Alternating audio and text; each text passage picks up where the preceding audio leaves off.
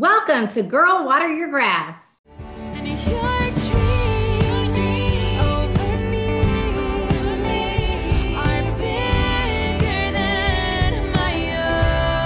Where we talk about all the things to better yourself, your family, your career, your dreams, your goals, and your life. And how God's dreams over us are so much bigger than our own. We are just two girlfriends who grew up in the bluegrass state of Kentucky with 5 brothers each and have reunited to take our dreams to the next level. Now we're inviting you to get out of your own way, girlfriend, and come on this ride. Because on this journey of a lifetime, we never arrive.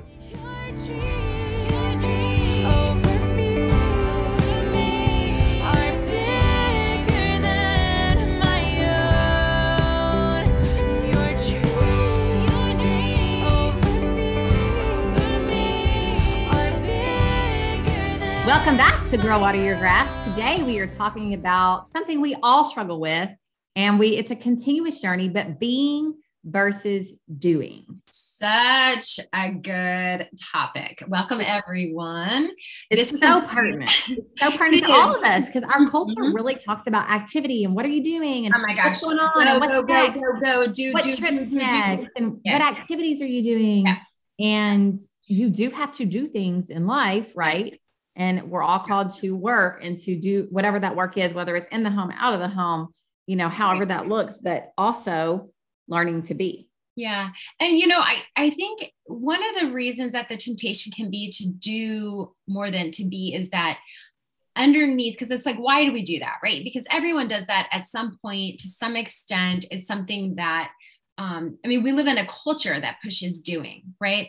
And so if we really take a step back, why is that? I really think that underneath that, there is the feeling of that we have to either prove something, we have to, it's almost like we have to prove our worth, rather than, or we must be part of something. We're not comfortable being on our own or being alone.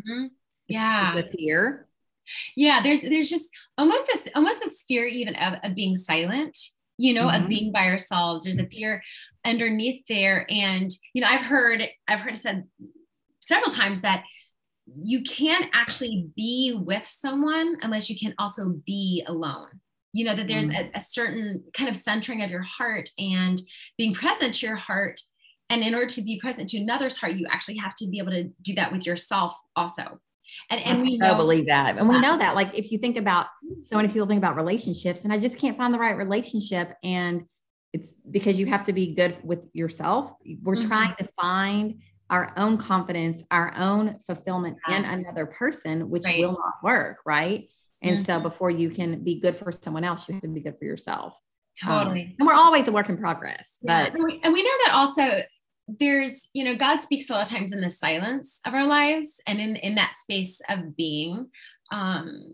It's interesting to me too. I always think how much nature speaks a deeper theological truth, right? Like there's so much that we can learn from nature, and nature, there's a being, right? Like there's very much like it's present, and yet there's also movement that continues in it, but there's a peace with it. There's a rhythm to it. There's a calm within that space. Like listening to the water flow. Yeah. The leaves rustle. Totally. You're talking to 2 girls who love to be outside right here. Yeah. It really is. There's so much peace that you find in that. And I think the culture and the temptation is to really not get silent with yourself, because we may be fearful of what we might hear, what we might see, what we might find out. But what we really discover is when you peel back that layer it's not that scary. Yeah. We can actually hear, it's that getting quiet to hear what God has to tell us in our life, because he has much better ideas and plans and dreams over us than we have for ourselves. And so totally. That's kind of how we're going to frame today, is how we talk about everything, how we strive to live our life from the triangle at the top of God first, marriage second, or, primary relationship if you're single, then family, being kids, and then going out from there, and then career, work coming under that, and then everything else falling under that. So but that really God, family, and then everything else. Let's just start with being versus doing with God. Yeah. And I think the biggest challenge in our culture right now are to keep holy the Sabbath, to keep Oh, Sundays true what that. God called us to be, and to not use them as our day to run errands, to catch up, to meal plan, to prepare everything, but to be. Yeah, I think this idea of taking Sundays to just be is, for many of us, we actually take Sundays to go harder sometimes and to do more and to Catch up. Yeah, Sundays become kind of a catch-all instead of a day to actually be present, yes, with the Lord and with our families or with our friends, or even just ourselves. And really taking that time, to, whether it's reading a book or whether it's getting out in nature, or whether it's whatever. It doesn't mean you have to sit around and can't do anything. Yeah. And I know it's a temptation for me. We usually have a breakfast with my parents on Sundays, and temptation wise, I'm thinking, okay, we've been here for an hour. We got to get moving. We got things to do, but why do I have to be like that? Why can't I spend 2 hours at my parents' house? Actually, it ends up being 2 or 3, but in my mind, I'm thinking I've got all these things I need to do instead of just being present and enjoying. And, so we really have tried to create in the past couple of years is on Sunday afternoons, just going to my parents and letting the kids swim in the summer all day long and just hanging out. Yeah. I'm not good at hanging out because I always have a checklist, and the checklist should not come out on Sundays. Right. Trying to really rest, because that was given to us as a gift. Yeah. So that we can rest and refuel, and we know what rest does for us. Yes. And we don't receive it. We used to do that so much. I remember growing up, it's like, get up, go to mass, have a good breakfast, and really kind of take a day. It was really like a play day, a day to really be present. And I think that is so important, especially nowadays where there's just so much going on all the time. And my pet peeve is games on Sundays, and we have them, and it's like, you try to make that boundary, and it's just a challenge because the culture is so against it, and taking a page out of our girl Bloom from Bridget, we go to early mass and then do breakfast with my family. And I love that. And I've talked to her about this, and they do late mass. And I'm like, I like how they going, but I love what she does. They get up, they make a breakfast, they do their morning, they just relax and ease into their day, and then get ready and go to mass late.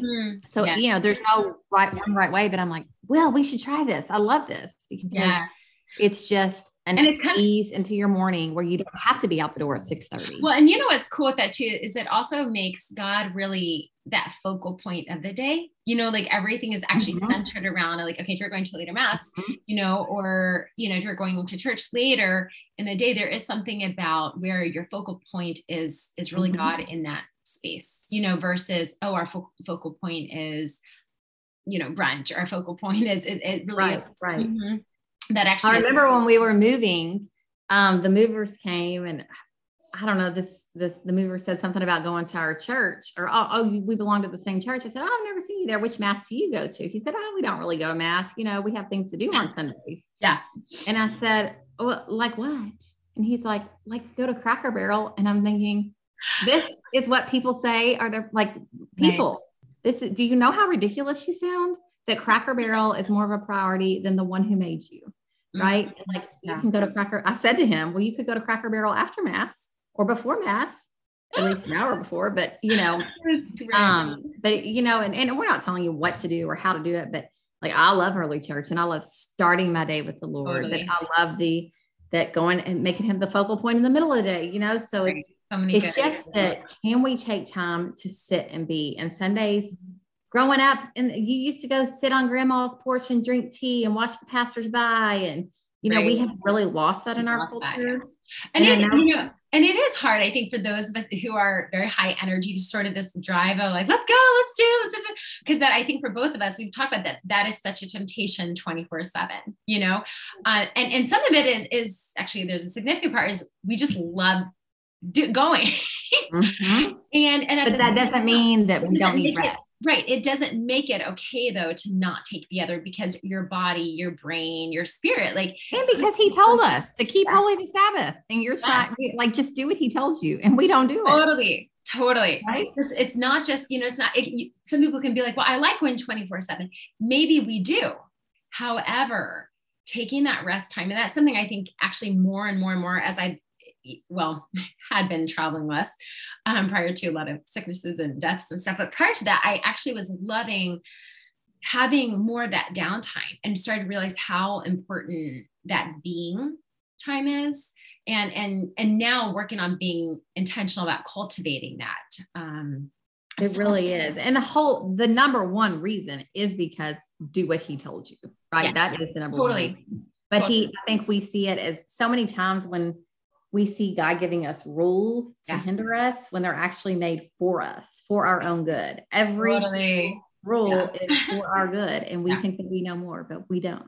Yes. So that brings us really to our second point of, are you being within your marriage or relationship versus doing? And I know a lot of times having a lot of kids, Will and I are high-fiving, I'm leaving, he's going, he's coming from work, I'm taking an activity. And it's like, you go so long and you think, gosh, I sleep next to this man in the bed and we haven't had a real conversation in 3 weeks. Right. Because your head hits the pillow, you're out and you were just doing way too much. Yes. It's funny. My boyfriend is actually really good about taking like that moment to say, hey, let's take a minute and let's connect. And I remember when I was in Kentucky and taking care of parents and who were sick, and he and I had gone out to go run to the grocery and pick up some stuff. And I'm like going down the checklist. Okay, we got to go here. We got to do this. Because it's like, we got to get back. And there's like, and he paused me for me. He's like, Maria, can you just take him? And he like grabbed my hand. And he's like, can we take a moment and just like be present to one another for a minute? And it was so good and so hard for me to get off the checklist, to get off the getting this stuff done, but so vital and so important to actually take time to see one another, to gaze at one another and say, oh, wait a second. Thank you for being here with me. How are you doing right now? We have this checklist and there's all this stuff going on, but in a sense, taking time to check in with one another's hearts, and I think that's true, whether you're dating someone, whether you're engaged, whether you're married, or even friendships, right? Are you guys just doing a checklist? Let's go do this. Are you taking time to connect also with that being and reminding each other that you don't have to prove something to me, that you can be seen, known, and loved for who you are. Like, that's so important. It is so important. I think back to if you've been married a long time, Will and I have been together about 20 years. We're coming up on 17 years of marriage. And so good. I think back to I remember the first everything, the first time we held hands, the first kiss, not, I tell my kids it was on our wedding day. I'm just kidding. But it wasn't. But I remember when you're first dating, if you can think back to that, and I think you get comfortable and you get in a rhythm and a routine, which is totally normal, but you think back to how you used to literally, I just remember being like, when's he going to kiss me? When's he going to kiss me? When's that going to happen? And you've been hanging out and, you know that you're attracted and you literally will just gaze at each other. And it's like that awkward gaze. And then they go into the kill and you remember that first kiss and it was amazing. And you don't do that anymore. But they actually was talking about this with a friend this week about the gaze and how, oh my gosh, who gazes into their husband's eyes? And I'm like, yeah, really. But so I started doing some research on it. Yes. And it's actually amazing. And there's science behind this of and that is because we are not comfortable just being in our marriages. Yes. We're not comfortable just being with each other. And that actually goes back to self, right? Because we have to deal with ourselves and we have to look in the mirror and say, why is that? And what is the issue? And go deeper to root that out. But it was fascinating that the science of just gazing at each other actually builds trust. Yes. It builds connection. Builds intimacy. Yes. Mm-hmm. And it makes you more connected. And that is not with any physical touch, just gazing into each other's eyes. Yeah. And you think back to that. Yeah. Well, and what's so interesting too is how many people are so uncomfortable with connecting, with actually looking into people's eyes. We're looking into the mirror. Totally with yourself, with even. Yeah, it's amazing how scary of a place that is, or how uncomfortable, we're and they've done some really interesting studies, where they'll have people sit and look each other in the eyes for X amount of time and maybe ask them questions. And it's the way that it creates space for love and connection is just incredible. But so often it feels uncomfortable. I think a lot of times that goes back to our own shame. Yes. And our own fear of seeing ourselves. And so we want to reflect love back to our spouse or to each other. But a lot of times we have to know that it's not because we're uncomfortable with them, but there's something inside of us. And so learning to be, and just to not do. And, we just got back from last week. I took Will, surprised him on a little mini vacay getaway. And, we don't make time to do that. And you can't go off and do that all the time, but it really is necessary for a healthy marriage to invest time to just be with each other instead of to not have a plan. We're usually, if we do anything without kids, we're going to a wedding or going to visit a friend, but just to be together without anyone else in any agenda. And I know I feel super refreshed, and, like you just need that, like that time is necessary. And I would encourage all of you to, like, this week, think of how are we just going to be together? We don't have to do anything. Yes. We can just go on a walk. It doesn't have to be extravagant, but it's good for the body, mind, and soul, and for your marriage to just learn to be with each other and not have to do all the activities. You don't have to go skydiving or go out on a sailboat or go on a fancy trip, but just to be and to connect with the hearts. And if you're so brave to sit and gaze at each other for just 3 or 4 minutes, and it's a long time, Oh my gosh. Well, you look so refreshed coming back. Even, you'd send a couple of pictures when you're there, and it was amazing seeing that shift, just what it does to take time out, just having that space of freedom and breathing room. And it's just amazing what that does. And so often we're going, and we're not taking time to breathe, and to be present. And it brings just a different sense of freedom and relief and presence, really. It really does. And, and that we have to always remember with the triangle. Yes. And it's very challenging because the squeaky wheel gets the grease, that your marriage has to come before your kids. Yes. Right. And it's very challenging because kids get a lot more of our time and attention, but we have to pour into that marriage, because I believe the greatest gift you can give your children is an example of a beautiful marriage. Totally. 100%. Which brings us to the third point of, being present to kids, being present to your kids, is because so often, oh my gosh, I've seen this with so many parents out where, the kids, they're at the park, and their kids are saying, hey, mommy, watch this, daddy, watch this.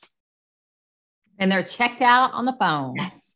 And they're on their phone. I remember one situation. Guilty. Yeah. One particular instance that really stood out. I remember there's this, we're at a park, and this little girl was there with her dad, and he was on his phone, just looking at and scrolling. And the little girl was like, daddy, watch me. He was like, okay. And he wasn't, and she was noticing, she's like, daddy, watch me. And she was like kind of twirling and playing on the thing. And he's like, it didn't say anything. She's like, daddy, please watch me. And he's like, I'm busy right now. And just like went off. Yeah. And her little face just fell. And you could see, oh my gosh. And, I'm not a parent, and I know that there's so many responsibilities that as parents that are present. And at the same time, what is more important, than your spouse or your child, like, well, God's spouse, child, right? But like being present with them, because if you miss those, oh my gosh, you're missing like the whole point. You're missing. And in our culture today, we have all these extra challenges that weren't there when our parents were raising us, right? They didn't have a phone in their pocket. And, as much as it can be a blessing, it's a curse as well. And it's having boundaries with that.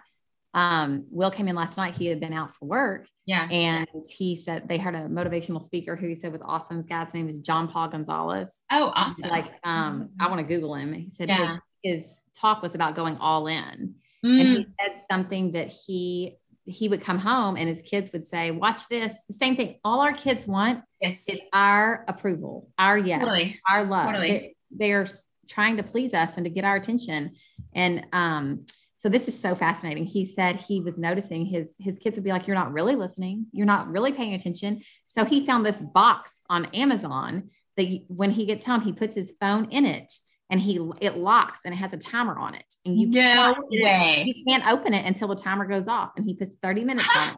And Will said he was laughing. He said, well, I'm on my 4th box. I've had to break a couple because there were calls I had to take. But I'm trying. I'm getting back up again tomorrow, and I'm going to try again, to go. But it's very challenging for us, and we might think we're doing a good job, but you look at how many times we pick up that phone. It is, I mean, we're all guilty, right? And it's, can we just leave it and be? And I know sometimes I'll leave it to go out on a jog just to have some me time, but when I'm with my kids, I almost always have it. And I'm challenging myself to really leave that inside when you go out and went out and played Tuesday afternoon for 2 full hours. And I'm like, in my mind, I keep thinking, oh my gosh, what if I miss this? What if I miss that?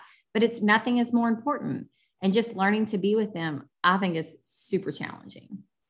I think too, it's funny because this idea of like putting our phone away or setting aside things to be really, really present is just, I think it's a practice a lot of us haven't done. Even think about it. Okay. Like we go to the grocery store, right? We're standing in line and, there's a pretty long line, right? What do? We immediately pull out our phones instead of talking to the person who's in line next to us or like at a doctor's office. If you're sitting in a waiting room, everyone's, I have done that before.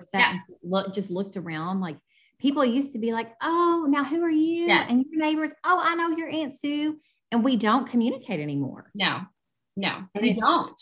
We don't know our neighbors. And it's sad. Yeah, it really, really is.